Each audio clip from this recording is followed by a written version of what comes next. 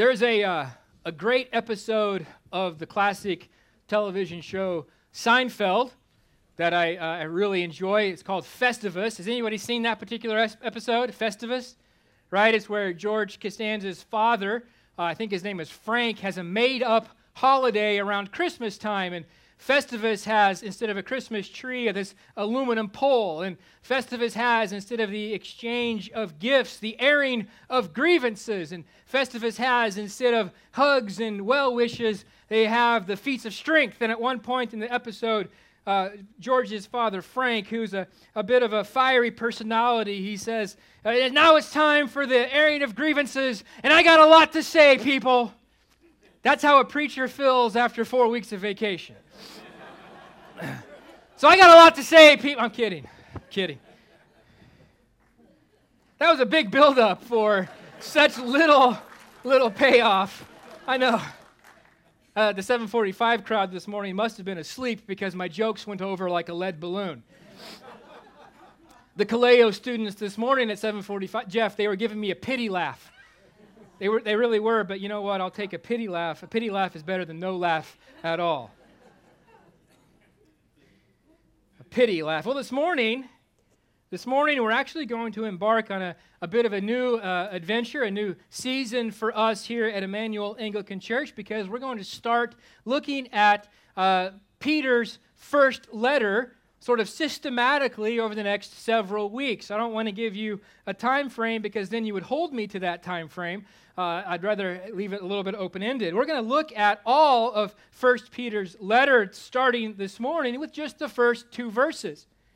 In the first two verses of this letter, he really establishes something that he unfolds over the course of 5 chapters. And so we're going to spend time together this morning thinking, looking at what Peter has to say about identity.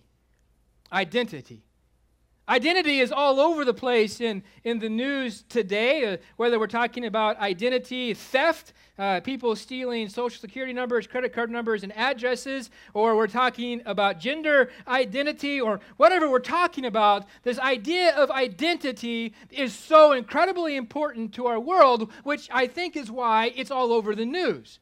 It's a really big thing to know who you are. The Who even had a song about it, right? Who are you? Who. I like that you're singing along. That's good. This is a much different crowd. You guys are awake. Some of us, perhaps, after college, or maybe before college, or maybe even in the middle of college, decided to take a trip to backpack across Europe in order to find ourselves, right? Why? Because you have to know who you are. Who you are drives where you go and what you do. And if you don't know who you are, if I don't know who I am, I may find myself going nowhere and doing nothing. And perhaps even worse than that, if I don't know who I am, I might find myself going anywhere and doing anything. And I think it was G.K. Chesterton who once quipped, if you don't stand for something, you will fall for anything or everything. If you don't know who you are, you will go and do all kinds of things that are actually detrimental to yourself and your true identity. Knowing who you are is absolutely crucial as a human being, and it is absolutely crucial as a believer in Jesus, as a follower in Jesus. Knowing who you are because of what God has done for you in Jesus Christ should lead us to where we go and what we do. And that is how Peter begins his letter. Peter begins this letter writing to believers in Jesus living in Asia Minor, modern-day Turkey, Pontus, Galatia, Cappadocia, Asia, Bithynia. All were sort of little provinces or geographic areas within what we now call Turkey. And these believers were either facing persecution, living in the midst of it, or they were getting ready to face persecution. It was on its way. And so Peter writes to these people to encourage them, to exhort them by first reminding them of who they are, their identity, and then through the rest of the letter, showing them in very practical ways the way that identity is lived out, even in the face of persecution, even in the face of being marginalized. Historically, and from the content of the letter itself, the persecution that these believers were either facing or getting ready to face was not yet life-threatening. Put the emphasis on yet, because it does become so. Now, persecution that's not yet life-threatening does not make it any less real. It does not make it any less painful. But it seems as though historically and from the context of this letter, that the persecution was primarily expressed through different forms of social marginalization. Basically, Christians, because of what they believed and how they lived, were being pushed to the fringes of society, treated as oddballs and weirdos. With this marginalization, what we could probably call social ostracism, most certainly came slander, name-calling, gossip, lies, rumors, innuendo.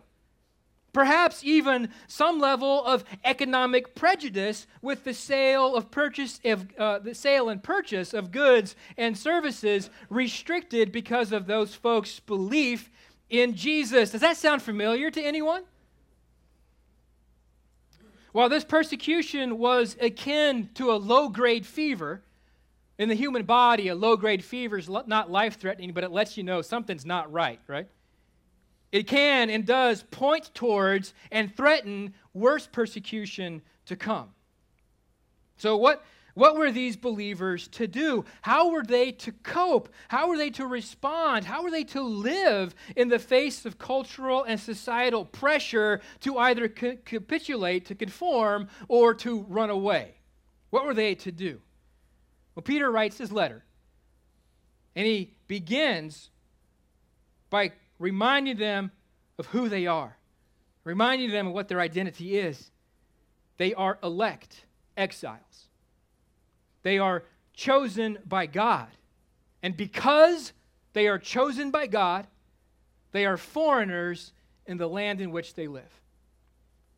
Peter, an apostle of Jesus Christ, to those who are elect exiles of the dispersion in Pontus, Galatia, Cappadocia, Asia, and Bithynia, according to the foreknowledge of God the Father in the sanctification of the Spirit, for obedience to Jesus Christ and for sprinkling with his blood, may grace and peace be multiplied to you. The first thing we notice about the identity of these people that Peter is addressing is that they are elect. The word elect simply means to choose. One who wins an election is one who was chosen. And here, as in several places in Scripture, the concept of election refers to God's choosing of a person or a people to be his. And so the first point of identity of believers in Jesus is that they are chosen by God. This is reflected, among other places, in Jesus' words we heard this morning from John chapter 15. He said, I chose you out of the world. So, elect. Now, as we consider the identity of believers in Jesus, and as we consider this concept of election or elect, we have to recognize two things. First, within the wider church, the idea that God elects or chooses those who respond to him with faith and thus receive salvation is a hot-button issue. Right? No, thanks, Dave. People who believe in Jesus have, and they can, and they do disagree on what exactly election means, especially as it relates to the free will of a person. That's the first thing we have to recognize. We admit it. That's fine. We don't all agree on it. I don't know exactly what it means. But that's related to the second Just because we don't necessarily agree on what it means does not give us the right to pretend it doesn't exist. Because while we can't say everything in a single sermon, we must deal with the concept of election simply because it is entirely biblical. That is to say, it is found in Scripture and in more than one place. In Genesis chapter 12, when God calls Abram to be his man and to create a nation, that's election. He chose Abram out of how many people? When God chose Jacob over his brother Esau, that too is election. Romans chapter 8 is election. 1 Peter chapter 1 is election. And so we have to seek to understand it. Now, as Anglicans, we are not adrift in a sea of unknowing. First, we have Scripture. So we want Scripture to help us understand what's it mean. Secondly, to understand election means, as Anglicans, we fall back on those 39 articles of religion, the statement of faith that came out of the English Reformation. Now, I doubt very highly that many of you have a copy of the 39 articles of religion on you right now in the seats. Anyone? Mine's back there. Just me. Okay, good. Cliff just showed me the secret. Look it up on your phone later. There's free online editions.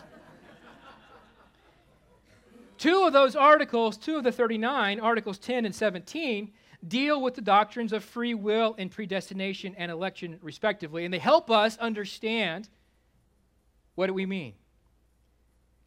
Read those two articles. Let me summarize them together for you. As a result of the power of sin, in our natural state, we humans are unable to respond to the gospel without God first acting on our behalf, which he does through election. Article 10 states that the condition of man after the fall of Adam is such that he cannot turn and prepare himself by his own natural strength and good works to faith and calling upon God. In our natural selves, German reformer Martin Luther said, the heart is curved in upon itself. So everything the heart in this curved in state does and chooses ultimately comes back to what we want and desire. In our sinful states, our natural states, we are so curved in upon ourselves that we do not desire what we ought to desire. More to the point, we cannot desire what we ought to desire. We ought to desire God. We ought to desire the things of God, but because of our natural sinful selves, we don't, because we can't. Ephesians chapter 2, there, St. Paul sort of summarizes that same thing by saying we are dead in our trespasses and sins. And that which is dead cannot choose life. The heart is captive, curved in. As a result of our sin, what we need is God to first work in us before we can respond to him with faith as we ought. Before we can desire what we really should desire, we need God to fix us. That's the point of Article 10. And that's at the heart of election. That's at the heart of the gospel. That the dead must first be made alive. The idea of regeneration, the idea of being born again. It seems to be what Jesus' point in his conversation with Nicodemus in John chapter 3 is all about. The fact that we need God to first work in us so that we then can respond with faith. Because in our natural selves, in our natural strength, we cannot turn and prepare ourselves for God. Can I tell you that it is really, really good news? That salvation is dependent solely upon what God has done first on our behalf. Because I don't know about the rest of you. I know more than I probably want, but I know myself well enough to know that if salvation was left to me, I would fail every third minute. And I'm being generous to myself. So God grants us grace. In that same article, it talks about before we can have faith, God's grace prevents it. It goes before us so that we can respond. And God grants us this grace even before our faith, so that we can respond with faith, so that we can come to Jesus. This regenerative work of the Holy Spirit, this making alive the hearts of sinful, dead people so they can respond with faith, is done according to God's choosing, His election. Article 17 refers to this as the predestination to life. It's based on God's decision that He made even before He created the world, so that persons are chosen by God for redemption in Jesus, which is for God's glory. The thing about election, I think, that sometimes bothers us is that we think that it makes some sort of club, and we worry about the people on the outside. But that's not, in a sense, that's not for us to worry about. We have to trust that God makes His decision based upon and in ways that are perfectly in alignment with His character. His character is that of righteousness, of goodness, of love, of mercy. And the other side of that is, because we don't know why God makes the decision He makes, we still have the responsibility, in obedience to Jesus, to preach the gospel, to be salt and light. So the doctrine of election actually is for our good. It is a wholesome and comforting doctrine because it puts the emphasis on what God does for salvation, recognizing that in our natural sinful selves, we're messes. I can't even live up to my own standard of righteousness. I dare say you can't live up to your own standard of righteousness either, much less a holy and righteous God whose glory will melt our faces if we stand before Him without Jesus standing between us. Bishop John Rogers, in his commentary on the articles, and specifically about 10 and 17, points out that in the gift of salvation, God is sovereign and we are utterly dependent upon Him. And that's what Peter reveals here. Utterly dependent upon the Father, the Son, and the Holy Spirit. Utterly dependent upon what He does for us. Our identity is bound so much up, not in what we do or haven't done, but in what God has done. Elect. God the Father, Peter says, chose those who are found in Jesus in a way completely consistent with His eternal plan and purpose when He does it according to His foreknowledge. The Father takes the initiative to make sons and daughters, drawing people into covenant relationship with Himself through Jesus. Peter tells us that the Holy Spirit is the agent that makes God's election operational. The Holy Spirit sets people apart through regeneration, and then He indwells the believer to continue this process of being made holy or set apart, sanctification. The Spirit works in the heart of a believer to stir up faith, to convict of sin, to lead into repentance, to transform believers into the image of Jesus, the Son. And the Son is the one in whom believers trust and have life, as His merits of a sinful life and His merit of crucifixion and resurrection are applied to those who are elect, to those who respond with faith, so that they are adopted into the Father's family, elected to salvation for obedience to Jesus. And that is really good news. Because as these people in Pontus and Galatia and Cappadocia and Bithynia, as they stand in the face of persecution, they are able to say to themselves, to one another, and to those around them, I am not who you say I am who the Father says I am, because He has done it. And that's pretty important. Knowing who you are because of what God has done is really important in determining where you go and what you do. So now we're not allowed to just live the way we think we ought to live. We're not allowed now just to give in to the winds and the whims of society. Now we're not allowed to fit in just so we can get along. Because now, because of God's election, we are exiles.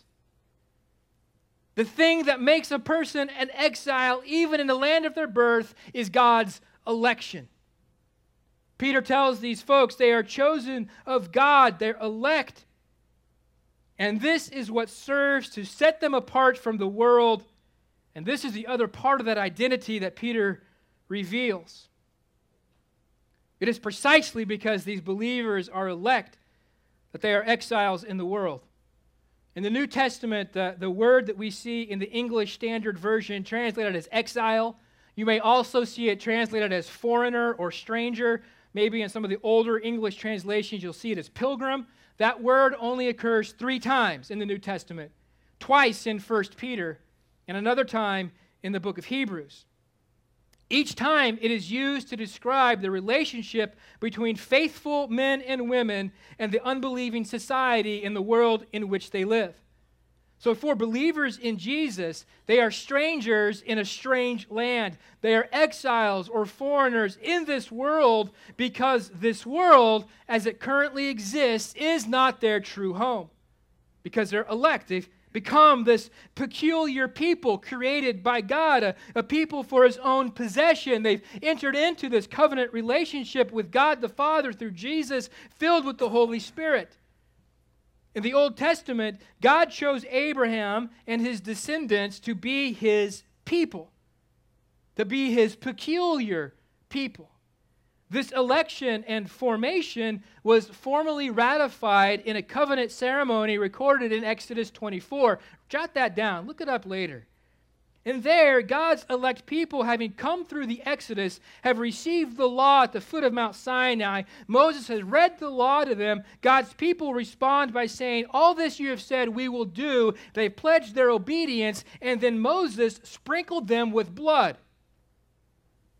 Israel was to be a peculiar people, a people of God's own possession for the purpose of blessing other nations.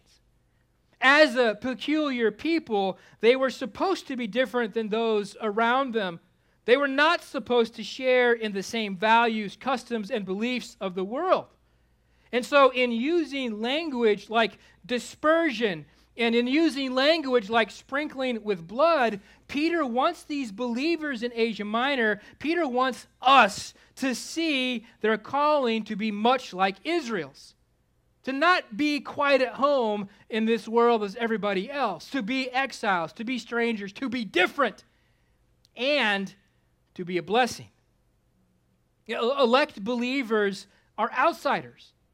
We ought not have the same values and customs and morals as the world around us. We ought to be different because we are different. In Jesus, our priorities, our fundamental first loyalties are different because we belong ultimately to a different kingdom and are ruled ultimately by a different king. And so for us, warning flags ought to go up when we see the church cozy up to worldly powers and principalities or share worldly values and customs. Warning flags ought to go up when following Jesus is conflated with politics and when church leaders are seen whispering into the ears of political candidates, "Remember us when you come into your kingdom." Because we are exiles. We are strangers. We are foreigners, even in the land of our birth. And that is the way it's supposed to be. Believers in Jesus are different than the world because of their identity. They are elect, chosen by God, set apart, and made exiles. Because of these differences, believers in Jesus ought to expect to be viewed with suspicion and treated differently, perhaps even poorly by the society and the world in which they live. Remember again what Jesus said in our gospel reading, "If you were of the world would love you. But because you're not of this world, but I chose you out of the world, therefore the world hates you." We need to be comfortable. We need to be comfortable with being elect exiles. We got to be. You cannot look at the news, read the newspaper, shoot. You can't even go on Facebook and scroll through people's nonsense they post and not recognize that at some level in America today, quickly coming is social marginalization, slander, and gossip. You can't. We have to become comfortable with being elect exiles, with being on the margins. But what are we to do? What is this identity that God has given us? How is it to be lived out? Wouldn't it be easier just to retreat and seclude ourselves in some sort of enclave? I'm sure there's some folks here in this room this morning that have a bit of property somewhere, perhaps in rural Alabama, where we could build an Emmanuel Anglican enclave and just become like that village in M. Night Shyamalan's movie, right? Well, so wouldn't it be easier just to recruit or to retreat and seclude ourselves? Or maybe it would be easier just to compromise just a little bit. Maybe not hold on to this Jesus guy and obedience to him quite so strongly. Well, those are two things, if you read the rest of the letter, which we will over the next few weeks, those are two things that Peter will not allow for. Neither compromise with the world nor retreat from the world are options for the elect exiles of Jesus. Near the end of this letter, in chapter 5, I believe it's verse 12, Peter writes, "This is the true grace of God. Stand firm in it." And so despite the pressures of the world upon believers to mitigate their strain, just don't be quite so weird. There can be no compromise, because even a little compromise is capitulation. But we can't retreat either.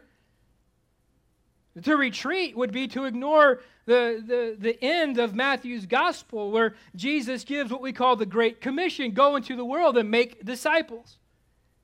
To retreat, to create that southern Alabama enclave, would be to ignore the call to be salt and to be light.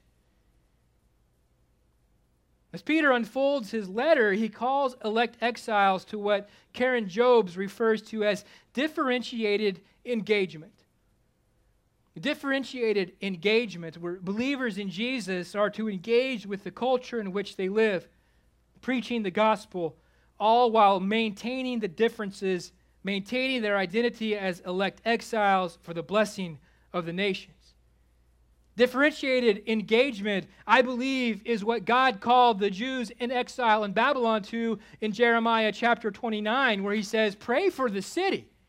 Work for the good of the city in which you find yourselves, but don't forsake God. This is the reason differentiated engagement is the reason why we pray to Almighty God, the creator of all that is, for our nation. As we prayed this morning, we're quickly approaching 4th of July. We prayed this morning for our nation to Almighty God, not because we're indifferent, but because we recognize we belong to the first kingdom, but we're citizens in this little kingdom, and we need to pray for this little kingdom to the first kingdom, to the first king. Differentiated engagement is why tomorrow it is perfectly good and right for us to blow things up, to sing patriotic songs, to celebrate our independence. But it is also why today in this room we sing praises to God Almighty. Differentiated engagement is the fact that we are to be salt and light, engaging the world in just the way that Jesus did. Being who we are, elect, being what we are, exiles. That's our identity. By knowing who we are, we can know where we're going. We can know what we are to do. As elect exiles, we are to hold firm to the gospel of Jesus. We are to engage with the unbelieving world with the gospel, being salt and being light. As elect exiles, we ought to expect that things may not be easy or even go well for us. We should expect to be treated by the world just as our master was treated by the world. And in the end, as the first sermon of this particular series, maybe it's good for us simply to say that Peter's letter here revolves around this single issue. You are elect exiles in the world. Live like it. Hold firm to God's grace in Jesus, come what may. That was Peter's message to his first audience. I think that's his message to us. And I've said this to you in the name of the Father and the Son and the Holy Spirit. Amen. Holy and gracious